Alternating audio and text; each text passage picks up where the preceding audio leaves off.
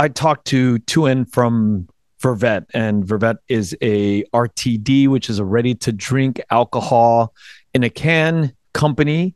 And they recently won a big prize, equivalent of the Oscars in the alcohol beverage community. We talked about, this idea that I always talk about is the ownable export from the Vietnamese community, both in Vietnam or the diaspora, and what challenges and what excites a founder like him is the conversation that we had. And I hope you tune in to hear the trials, the tribulations, and what it takes to sustain once you get to that level. And Tuan's been on the podcast a few times, and he always has this really wonderful point of view, very technical, and he's also very compassionate and very empathetic to the journey of a Vietnamese business person. So I hope you enjoy this episode.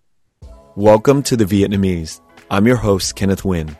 Being part of a culture of nearly 100 million Vietnamese people in the world today comes with a lot of pain, proud history, and privilege. Join me as I highlight and explore the Vietnamese experience from all over. Good morning, Kenneth. It's so wonderful to be back. This is one of my favorite places, and I feel always so lucky and grateful to be talking with you and your audience. Can you give me a little bit of background about the San Francisco World Spirit competition?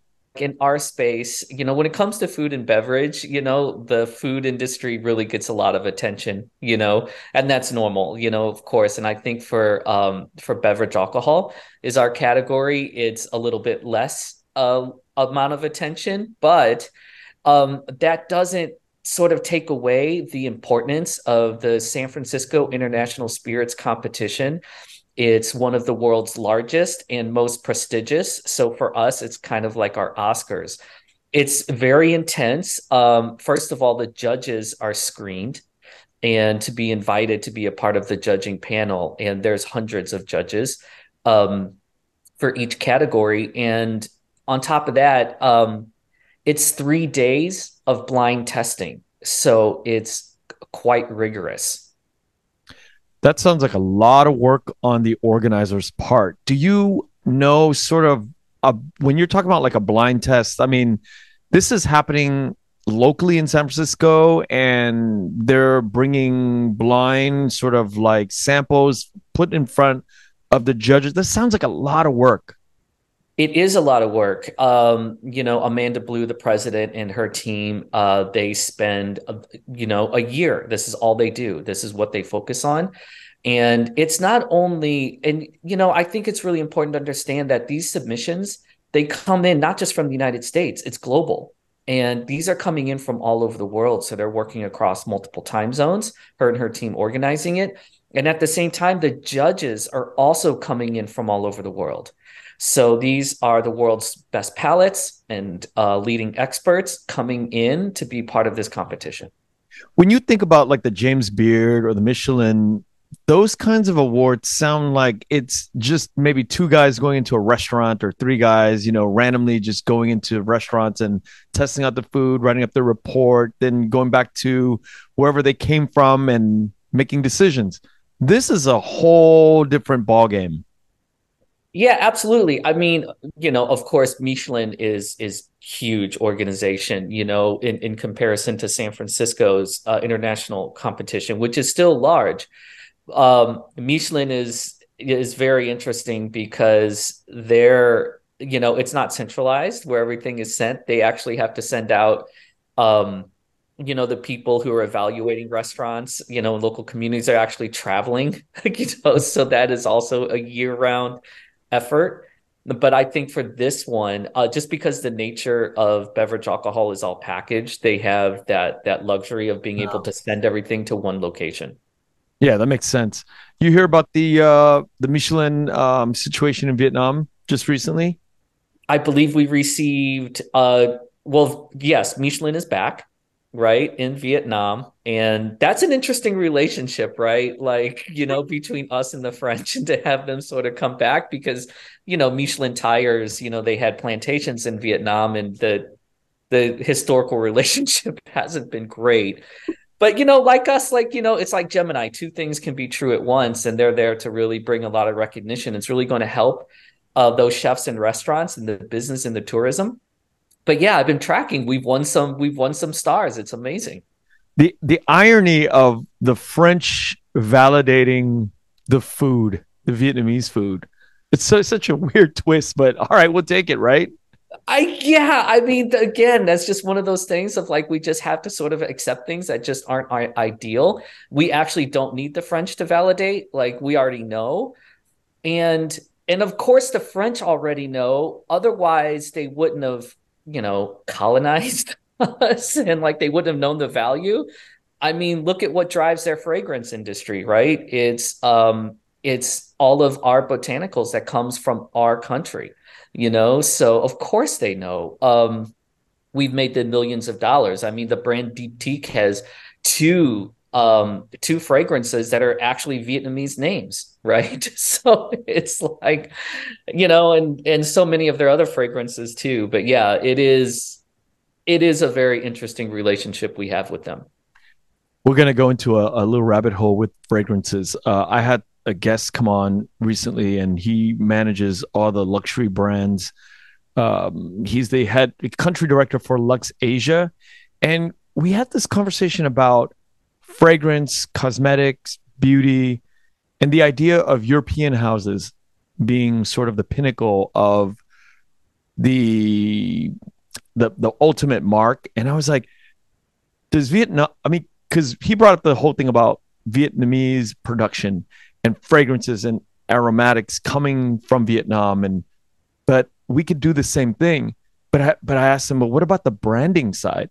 He's like, we could brand just as good, but the problem is what happens, and I think this is tied to Michelin, is that you have stratas of years and decades of history of PR and media work that enables these brands to have layers, and you can't just be a country like Vietnam, brand new, I mean, relatively new, supplying to the world of fragrance and beauty, and then make a mark.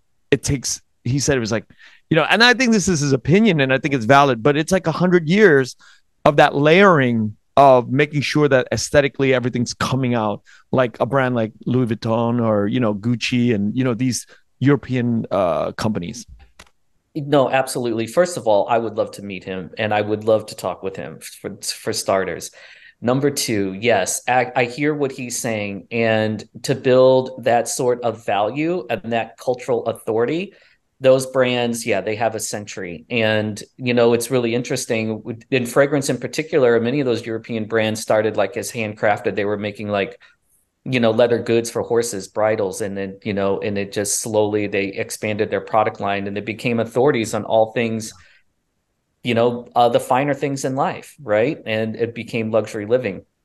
What I will say is we live in a time of different marketing and strategies and techniques where there can be a lot of acceleration and cultural value can be established quicker. Often, I know you and I personally, we spoke about this and also on another podcast conversation. We often look to Korea and what has happening there. So in 3 generations, I would say probably in like a very shorter amount of time compared to a century worth of brand building, Korean products and services that come out of there are now being established as high value, right? So their value has increased. I think it wouldn't need take a century. And I think for Vietnam in particular, I think we can become that authority figure to the global audience in a shorter amount of time. For example, Italy doesn't even grow coffee, right? And they've become authorities that somehow, when you look to Italian critics and voices, they know what they're talking about, right? And Italian coffee brands are seen as the best. What's really interesting about us, we actually grow coffee. And so this is where I think the acceleration can happen. And I think with really great smart communication, we can quickly have that seat at the table at the top. And I know we can do that, and also in fragrance too as well. I try to keep a very positive outlook as much as I can. But when you say that, it reminds me of tennis shoes.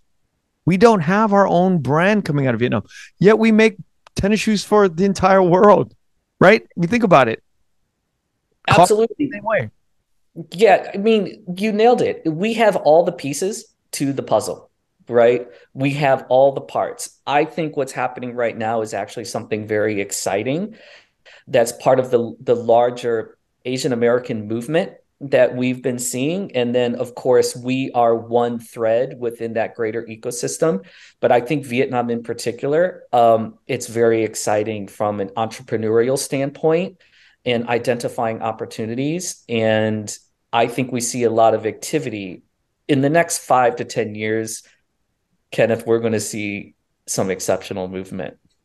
Yeah, if you think about it, we were coming out of a place where we didn't have factory production. We didn't have lines of manufacturing, but we have that now. What we need though is ownable exports. And I've had guys like George Wynn come on, branding experts talking about this idea of ownable exports. K-pop coming out of Korea is an ownable export. And I'm going to drive this home all the time. And that's why I love having guys like you and George on the podcast, because we can talk about the lack of brand awareness of a product that comes from Vietnam. Yet we're making growing coffee. We're making these tennis shoes. We're making handbags. But there is no direct ownable brands, ownable exports that we actually have. So we really have to start focusing our attention and thinking about this. But, like the country director for Lex Asia was saying, things like fragrance and beauty takes 100 years because there's layers of pounding the media and PR. But I think you're right that the time can be compressed now due to social media with things like tennis shoes and handbags. Absolutely. First of all, I would love to talk with him again. And I would challenge that a little bit because there's the brand Le Labo, right? Which exited very quickly. Le Labo was really launched here in the United States, and they were able to build themselves up as an aspirational brand. They're expensive. You might have seen them around. They had a couple of beautiful brick and mortar stores here in Los Angeles, Silver Lake and Venice. And so I think what you can do is you can absolutely, through brand creativity, owning the story, telling a powerful story well and consistently, that you actually can establish yourself, that it will not take a century. Now, if you want to be an established estate brand like Louis Vuitton, yes, of course, there's some things that there's no real substitution for a natural time like that. A century of brand building is a century of brand building. But you can quickly become a respected brand in that space without needing a century's worth of effort and time. So I think in Vietnam's case, because we have all the pieces to the puzzle, the country itself is centuries year old, right? So when it comes to fragrance, we already have that story in place. So we actually have that time invested. Does that make sense? Yeah. That it's already there. And so I agree with you that I think the next stage for Vietnam is we're going to be owning the brand, and we're actually going to be owning it, the entire company and process, because you're right. We manufactured, we do this for others, and we let them brand our natural resources. We let them brand our infrastructure. They come in, they leverage everything, the production, and then they just brand it. And all that upside and value goes outside of our community. But I think what's about to happen, we're definitely on the verge and seeing a big shift here. Don't get me started on the rubber plantations. I know, same. I know. Long Can and all these beautiful places. There are so many rubber plantations. And when you're driving through them, it's just infinite amounts of rubber trees. And then you think back to the French doing business, and it's like slave labor wages, in those days, and taking over. And and go back to the whole idea of Michelin, as a rubber company. I know. So ironic. I know. They were abusive, right? And having them come back, and what I'm very curious to know is if they're going to acknowledge that in some way. And and that would be helpful in sort of moving forward. And I think for me personally to be sort of accepting Michelin come in, and I mean, listen, Michelin is also, they stand to benefit from this too as well, right? And it's not just altruistic as they come in there, but just acknowledging the full history would be helpful. I mean, Yep. of course, it's here to stay. Michelin's here to stay. It's not going to go anywhere, and it really does help those businesses. But yes, we cannot forget what they did historically. We cannot, and I think just knowing that holistically, we'll just have a better relationship moving forward. As we discuss this idea of branding and we discuss this idea of layering months and years and decades of PR and branding, your win at this competition is a big deal for Vervet. So when I think about like these single wins, or it takes years to get more of these wins, how much help does it really pour into the brand? It really helps bring awareness to the brand. I think that's the biggest first step for us, is that awareness. And, of course, as being in business, you want that awareness to convert to revenue. So we don't know. This is a first. This is a new thing. And for us to see if how this is really going to impact our business. I will say the immediate impact that it has with us is in our specific industry, and it's taking notice, like, whoa, what's going on here, and to see that happen. So we actually feel the effect first amongst the trade and the industry, and so you get that industry, trade, and respect, and that's really where the sort of the conversation begins. And then hopefully that gets pushed out slowly out to the consumer level. I think one part of what San Francisco International Spirits competition does really well is, they want to have that awareness, just like James Beard and Michelin does too, to them and what they're doing. So they've been doing a lot of outreach to media platforms so that they can bring attention, because they know how hard all of these people and creators that work in beverage alcohol spend on this, and capturing the mind share of the general public would really be great, so that this competition itself can reach that same level of attention as Michelin and James Beard. But Forbes has really been all of it. So many media publications has been increasingly covering this. I think for us, it means a lot, of course, for the brand and our company to have that, to receive this award and all the attention. But I think most importantly, we just feel that it's a huge success and win. I'm of mixed mind on this, right? On one hand, yes, it's great. We are the first Vietnamese owned brand to achieve this in the history of the competition. Significant. We broke a bamboo ceiling. At the same time, we're the first, and that's not a good data point. It would be so different if I was, standing here sharing this news, and I was like the 50th, but that's not the case. And so, if anything, the impact that we really want to have is to inspire all creators out there that's hearing and listening to this right now, no matter what industry and category or service that you're working in. The sooner we get to the first, the sooner we get to the second and the third and the fourth and the fifth and the sixth, So that for us is, that for us is like defines our success. What is the steps to enter the competition? How does this all work? Oftentimes we were invited, but there is an open call. And like anything, there's a long application process, and very, carefully laid out, as they want to know a lot about your product, very detail oriented, not just website information. They want to know a lot about the team, and how everything is produced, and where you're getting, ingredients, how things are made. And then you send everything up to San Francisco and you do that months in advance. And then from then you just sort of pace around like an expecting parent, like just waiting for them. And then all the judges arrive, they fly in. Like I said, it's a 3-day competition. And that's really where it sort of begins. And then they contact you usually like 4 to 6 weeks after that.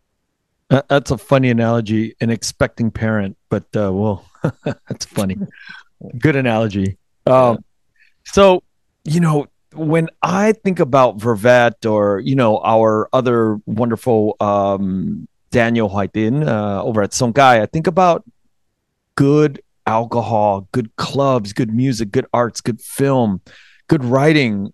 These are all like temporary holding spaces when you're at the top or when you're winning things, right?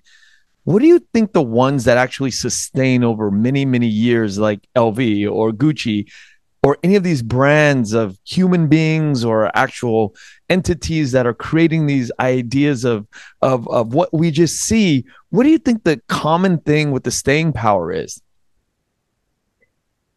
Quality products for one. And that is, you need that no matter what, and a powerful brand story and communications and how they tell their story is really important. And because in telling that story really determines if the audience accepts it. And if they do accept it, then they invest and buy into the brand and it continues to expand. And of course, luck. I think Luck. that is it. What is the definition of success? It's like, when Preparation. preparation meets opportunity, right? And I think that's it. And that last part, luck, is something that you can't, it's an external factor, Somebody asked me that about my guest the other night at dinner. I was at a dinner over the weekend, and somebody said, "So all of these people that you've interviewed, what is the common denominator?" And I instantly came out of my mouth, "It's luck," because there's plenty of people who are better than some of these musicians or singers or whatever that don't get recognized, and then there's people who are like really bad that are doing really well. And there are these stories of people who are in these positions like directors or actors or whatever who didn't start out to do that. They were accidentally, or something happened, they just got called upon, they showed up, right place, right time, and they were practicing this thing, and then they got asked to do that thing. And so I attribute even the whole idea of like practicing or whatever, sometimes that's not even the case.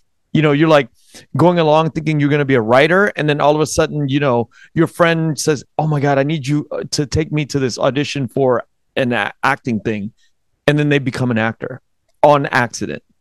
There's so much of that happening. And I feel like sometimes we can only just do what we know how to do right in front of us and just kind of ride these weird life waves. No, you're absolutely right. And I think that's why it's so important, is like how we define success, Yeah. and how we as individuals define success. That's very important, because sometimes there's this notion of success. It's like this financial and fame success. And that is definitely one version and definition of success. But because, like you said, you could be doing one thing and all of a sudden something else happens, but that was never your individual definition of success. It accidentally happened, Um, but it is absolutely true. Luck is such a unknown and a large factor in all of this. And that's something, it's a complete mystery. It's you just have to keep your head down and just do what you do. If and no matter what, if you get up and do that every day, and that's your definition of success, right? And Yeah. and you succeeded on a daily basis. All that other, that may or may not happen. So you just have to be happy with what you're doing on a day-to-day basis. So when I think about a competition like this and you win it, I think about distribution companies, alcohol distributors calling up and saying, "Hey, we want your product," or, a bar or whatever. And I feel like when they start reaching out, and it sort of like starts to kind of fall in line with year after year, you kind of get more distributors and you get more volume out there. And luck, and this is just my question and my thoughts, is does luck in your situation right now happen when like Coca-Cola calls up and say, "Oh, by the way, I just happened to be a rep for Coca-Cola and I saw your," and then they call you up and they're like, "I want to buy the company." Is that sort of like the idea? I know this is really basic thinking, but is that sort of the idea of luck happening in your situation? That would be, if anything like that, absolutely, that would fall into that category. Some, angel of luck in the universe, decided to grant that to happen. Of course, that is, yeah, that would be in our case, that would be like winning the lottery. Okay. Now, if that's winning the lottery, what are sort of like some of the stages that happen before that happens for a company at your size and stage? Oh, so many things that needs to happen. We remain a very early stage company. Scaling in CPG, consumer packaged goods is hard, but scaling in beverage alcohol is even more challenging because it's government regulated. And everything that we do is it's so cash intensive. And it's also requires a lot of so much physical activity. It's just exhausting. We have digital marketing and field marketing, which is all in-person type of activations like samplings and demos and talking and meeting and educating. Marketing for us is educating. It needs to be that way. And of course, we have limited resources, both cash and people. So it is many, many things needs to happen. I guess I could give you a picture. You could measure this by what we, in our industry call depletions, and how many case depletions month on month, year by year. And I think what needs to happen there is, reaching for Coca-Cola to call, for them to even be interested would probably be like 50 million in sales. That's something crazy. I mean, maybe they might be interested earlier, like at 15 million in sales. I don't know. It'd be up to that, M&A team, but it would have to be, I would say that those type of conversations probably don't really begin till 10 million and above. I'm glad that we are now getting into the technical weeds, because my question starts to happen like this. Where do you get that sort of knowledge, that mentorship to kind of understand the mechanical side of this back end? Because without that information as a Vietnamese founder in CPGs or in alcohol, you're kind of like wandering, because my dad was like that, 25 years ago. He was like, I'll just go out and make some shit, right? But that's not the way we should be doing things. We should really be thinking that there are ways that people ahead of us have gone down and done this. And, I've talked to guys from Redboat. I've talked to people in other beverage companies or CPG companies. And I think that these game plans with a sort of like a structure, because I'm sure that there's guys that can flip a bank, buy a struggling bank, flip it, and do that 4 times. I know the guy over at, there's a big bank called Genesis, who does that for a living. It's a big bank. And if you have a playbook, right, in your industry, you could work up and go, okay, here are the pieces, here are the contacts, and here is the numbers that I need to hit. Is that something that is easy to follow for you? It is followed to me because luckily I was able to get access to this information that, other people have, right? Historically excluded groups who are often, didn't have access to this type of information. But luckily things have changed in the last couple of years, and that has, allowed us access to have this information. So, there's definitely, MBAs that we have access to, but more importantly, within beverage and alcohol CPG, I've been able to, gain this information through business accelerators. And, that are really sort of tied to CPG. Of course, that's why I think I really want to give back. And as if I can help any CPG creators and founders out there, please, get in touch with me. But it is, and you're absolutely right. I think what you just described, I know in personal conversation between you and I, we often talk about like sometimes there's that adage, measure 3 times, cut once.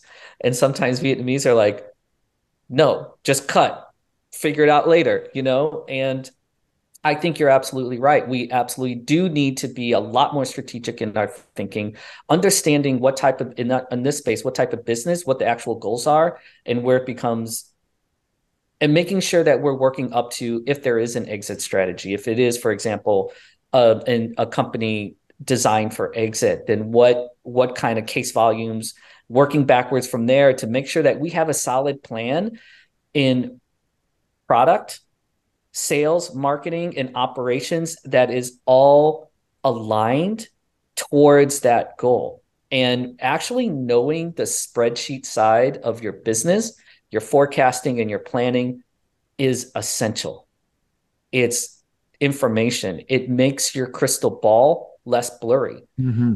And it also provides guidance for the team. Then everyone knows what they're doing.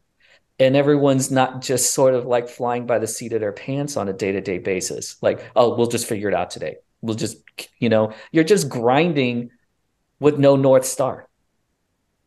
Remind what you just said about measure 3 times, cut once.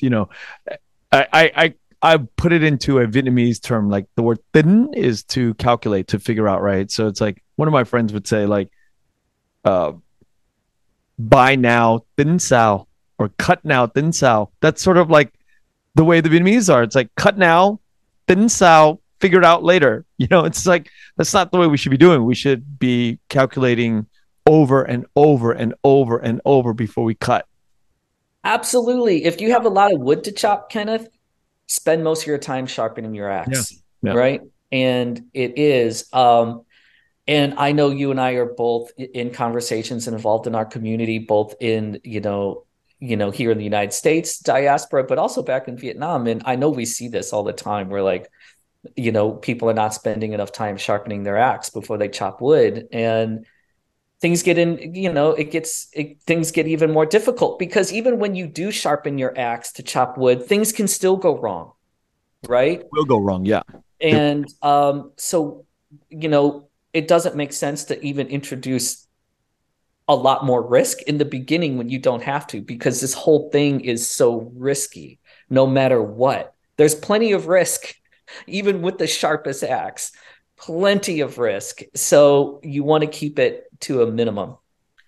So as we were talking earlier before we got on the podcast, there actually is a few more alcohol companies. And I want to talk about this right now because I want to hear what you think about this idea.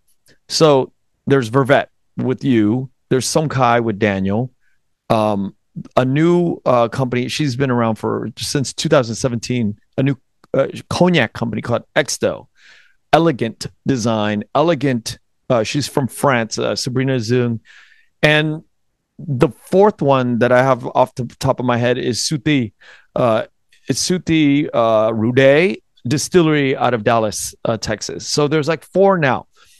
Now, if the 4 of you founders would get together in a club setting, sort of like, get on a Zoom call every week and share notes, is that an abundance mentality act? Like, does that help the 4 companies grow in unison with each other?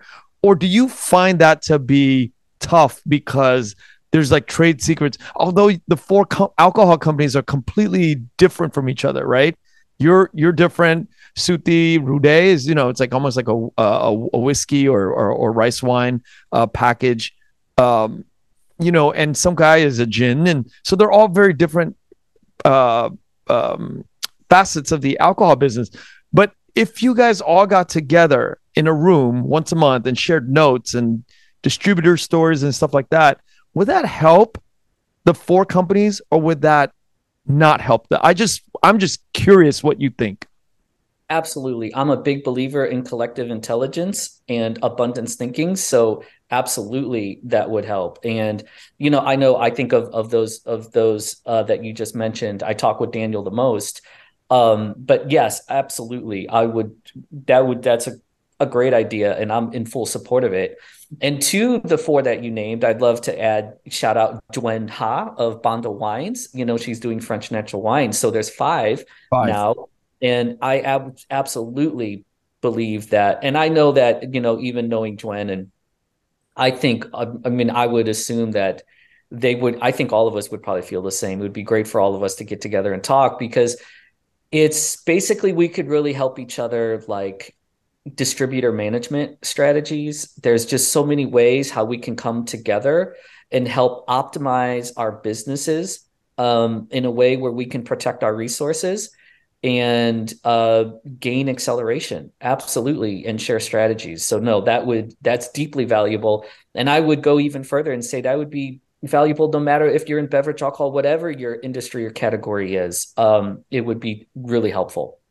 Yeah, I think this needs to happen ASAP. I'll make the introductions because I think the reason why you said this is triggering in my mind what you said about CPGs is hard to do, but when you do CPGs on top, alcohol on top of the CPG, it's even harder. So there's got to be some kinship with all the alcohol makers, all the Vietnamese alcohol makers, right? Because let's face it. I mean, why is it the government so controlling with alcohol? You know, Yeah, absolutely. There's definitely a lot of kinship. I think oftentimes when we get together, even when I get together with beverage alcohol founders, outside of the Vietnamese space, you oftentimes we do spend a lot of time going through our pain points and, commiserating together on the difficulties of this and the three-tier system and the government regulation. And every state is different and has its own complexity. So if you are distributed in more than one state, not every state has the similar laws. So it makes it all very difficult. And I think the most difficult thing is there may or may not be a lot of value in educating the consumer on all of this because, why would they care? Maybe we shouldn't even expect them to care, right? But I think this really does impact like how we spend, what kind of margins that we can expect, and everything down to COGS. And I think COGS is like where kind of the companies are. I mean, that's like a foundational to a company, right? That's where the company really sort of begins as a business and the revenue side, because the reason why it's so important is you need as much money as possible in marketing and distributor support and field marketing. So it's beverage alcohol has a lot of challenges, but it's definitely those government regulations. Even with e-commerce, like we're so completely different. It costs us so much more to have an e-commerce offering to our customers. It really does cost the brand a lot. why? Why? What? It's. I mean, if you think about it, you're sending out like let's say a case of four, right? I mean, I'm just riffing here. There's four cans in a case, and it's a case with liquid inside, and you're sending it out. Why is it so difficult and different than a case with toys inside of it? The difference is a company that is selling toys to you can sell to you directly, right? So therefore their retail price and that they're selling to you, they're capturing more revenue.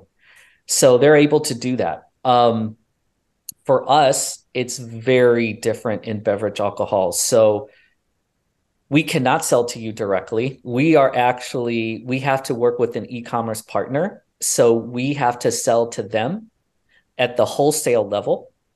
And so that's where we stop earning money. And then they put their markup on it because it is illegal in the United States for beverage alcohol to sell directly to you. For us, for brands like us, there is a couple of exceptions. For example, if you own and operate a winery, you can sell to the public.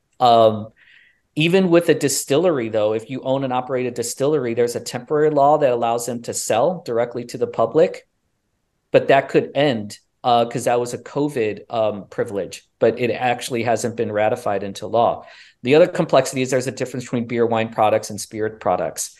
But for a majority of brands like us who don't actually own a production facility, we have to partner with these e-com partners, and we sell to them. That's when we stop earning money. So that wholesale price is very low, and of course, and then on top of that, like oftentimes consumers may expect us to pay for shipping and 10%, 15% discounts. That e-commerce partner will calculate all of those costs, and then we receive a bill at the end of the month. So I think that's common for all CPG, but I think what's very different for us is we're actually not truly D2C. We're actually not actually selling to you directly. I'm actually selling to a third party who then turns around and sells it to the public. Our website, it appears that we're selling to the public, but we're not. Okay, so this sounds pretty arcane to me, and but it maybe not. Maybe there's some tax logic, maybe there's some morality logic. Where do these laws come from? How is it that, again, why can toys be sold directly to me and alcohol cannot? And why does it need to go? I mean, even the complexity of like being an actual winery. What's the difference between some guy who's packaging alcohol versus the guy who's growing grapes on a vine? You know, the government makes these calls, and a lot of it is just happening at the business level. Lobbyists, become successful and getting and updating the code to different industries' benefits. Everything is fought. Like right now, there's a bill before the California, Senate, and it would allow 10% and under ABV products, alcohol by volume products. It doesn't matter if it's beer, wine, or spirits, to be sold under one license, beer, wine. That would be huge for companies like mine. However, the beer wine industry is fighting it because they don't want distilled spirits to have that same privilege that they've been enjoying. All of this goes back to prohibition.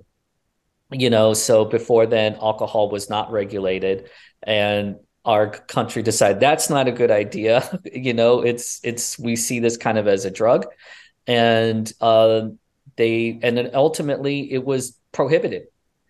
And when prohibition ended, and they're like, okay, we're going to allow alcohol back into our country, but this time with regulation. And that's where it all is rooted from. And over the decades, it's been updated and changed, and some areas of the law gets updated. Others are really arcane. And it just lags behind. It's so complex now. And it's like the tax code. Will someone come along and eventually simplify this? I don't have a lot of hope for it. And, but it is what it is. And I think that's what makes beverage alcohol so complex. And it'll be like that for cannabis too. Cannabis is also complex. There's government regulation in there too. And companies and brands that work in that space have to deal with so much complexity as well. It's just so crazy to me. When you think about alcohol and how it's actually made, it's like moonshine in Vietnam, Rudé is made in people's backyards. It's not that difficult to make. And we've lost that sort of like that ability to make it. Beer is not that difficult to make either. I mean, there's a process, and of course there's master brewers. It's complicated, of course, at the high levels, but the basics of making and fermenting alcohol is not that difficult. And it's just perplexing to me that the government throughout the entire world, not just the US, is so involved in our lives when it comes to the production of alcohol or cannabis. Cannabis grows on trees. I mean, why is it, this is a philosophical question. It's a rhetorical, exercise here that it just blows my mind that there's just so much to these, there's just so much laws and regulations around these things when, you're out to just make money, and, everybody should just be given a chance to produce and make it all at the same time. It might be too simplistic of me to put it out there that way, but it's how I feel sometimes. No, absolutely. I share your frustration, and it is, yeah, of course, it's also rooted in money too. I mean, alcohol historically, although I think drinking habits are changing, so it'll be interesting to see, the total revenue of alcohol in general in the country. But there's a lot of money to be made, and of course, the government wants a piece of it. I mean, we have alcohol tax, right? And the alcohol tax on beer wine products are different than distilled spirits. Distilled spirits is taxed at a higher rate, than beer wine, but beer and wine has higher volume, right? So I'm sure those industry voices really sort of negotiated hard for that. But yeah, because they say, listen, you're going to get your money. We have higher volume, but if you could just lower our tax a little bit, and we're producing products with lower alcohol in it anyway. But it is, yeah, it's taxes, and that's a big part. I know beverage alcohol generates a lot of tax for local, state, and our national government. So that is a big part of it too. So there's a lot of groups that can stand to gain, financially. So that really sort of adds to all of this. Here's a question that I want to kind of like bring up all the time when I'm talking to you, sort of like a gut check, right? You've been at this for a few years. What keeps it exciting for you, and what keeps you up at night? Okay, great question. What keeps me excited and remains exciting is our values, right? I remember I had an early mentor when I first started, and he said, "What you'll realize, what you're doing with this company is you're scaling your values." And he could not have been more right. And I know, for us, we're mission driven founders, and like before we created a product, we created our values. And in some ways, that is our product, is our values. And we took those values and we translated it into cocktails, but our company values can actually translate into anything. Hmm. It could be a guitar, it could be anything. It could be clothes, it could be fragrance, it could be tennis shoes, sneakers, right? It's the same values. So that's what keeps me excited, is continuing to scale our values. What keeps me up at night is the marketplace, which is the external factors, everything that I cannot control. And that's what keeps me up at night. What is happening at the purchasing level, at the wholesale purchasing level, and at the consumer level, what's happening in the marketplace. We know that as you build a company, you go through stages. We have incredible values that it's our personal values. We're very proud of those. We're very proud of the product that we built, our cocktails, our drinks. So much intentionality went into it. We took our time with it. We worked on this for close to 2 years on our cocktails, just working on a product and building a brand from the values of our product and the values of us as a company. But the marketplace building is different because that we're not really involved to only to a certain degree. We can only do so much. The marketplace is wild, and that's what keeps me up at night. And is the revenue coming in where we can become a sustainable business someday? Early stage companies, you're not sustainable, you're not profitable, and you want to get there as fast as possible. And that's really left up to the marketplace, wholesale buyers, the consumers, and they're evaluating our price point. And those are the things that keeps me up at night. And is it like a tree where you just add water and fertilizer and it grows? Is there things that you can do in your control that can accelerate the growth of Vervet? Yeah, absolutely. And I think that hopefully we're doing everything, but some things you're limited with, right? Because you have limited resources, you have limited funding, you have limited people. So you do as much as you possibly can. And of course, you can always do more to accelerate. The truth of the matter in beverage alcohol is, even to get to the first significant stage where you can become a valuable company, you would need a minimum of 10 million of investment capital, to get to something really where it becomes really interesting. to potential buyers. There's a lot of beverage alcohol brands, Kenneth, there's a lot. So even if you become a $5 to $10 million business, which is sort of that early stage, there's a lot of alcohol brands at that level. And so as people, that are in M&A and shopping around, they have a lot of choices, even at that revenue level. And it's all fickle, what they want to buy, depending on what opportunities they feel like that they can continue meeting. Um, but the but yeah, absolutely. There's many things that you can do to accelerate, and creativity's one. We have that resource. But I think the where we're limited, of course, is it's all early stage companies. It's capital. It's just, and to get there. And of course, you want your business to generate its own capital so that you can become less dependent on investment capital. Of course, that's always the goal for the company to sustain itself. But that's a lot of things that sort of needs to happen. But beverage alcohol is just very cash intensive. Let's end our time by going back to the beginning, which is the competition and the prizes that you won. And can you tell me a little bit about what categories and how this uh, exactly what you were given from the competition, what you were Yeah, awarded? yeah, absolutely. We received 4 medals, which is great. So all of our drinks received a medal except for one. Our yuzu sake tonic, which we're so proud of, won a double gold.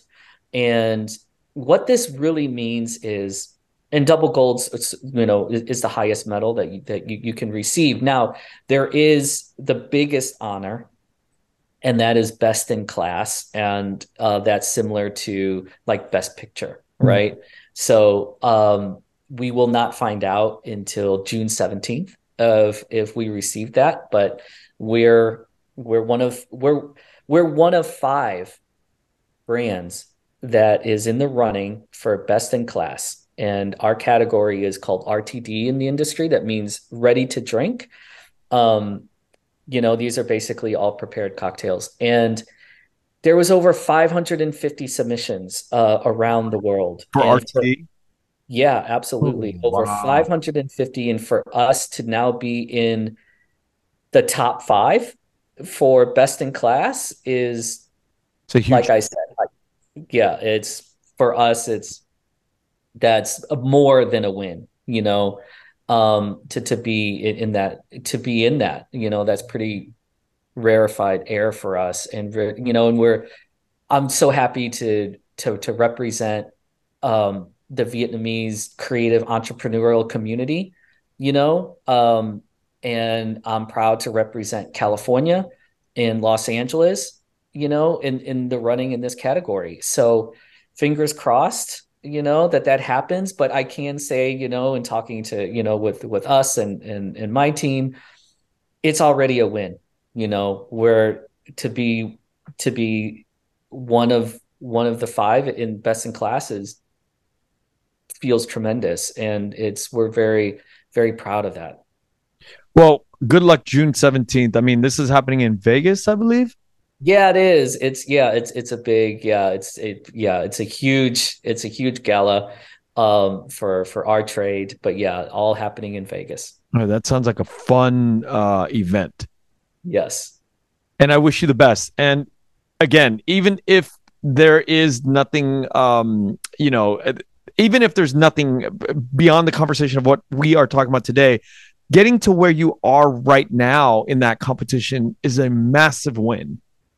Yeah, absolutely. I look back at our entire journey, and here we are. Like, it really is amazing considering where it started.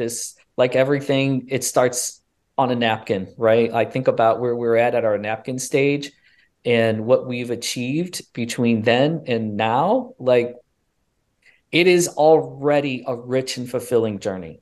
And I'm very, very grateful for it. Tuan, thank you so much once again. Thank you, Kenneth. Thank you for listening to The Vietnamese with Kenneth Nguyen. Special thanks to Brittany Tran, to Jane Nguyen, Catherine Nguyen, Tina Pham, Sydney Jamie, and Christo Trin. Please find us on Instagram, Facebook, and TikTok at The Vietnamese Podcast.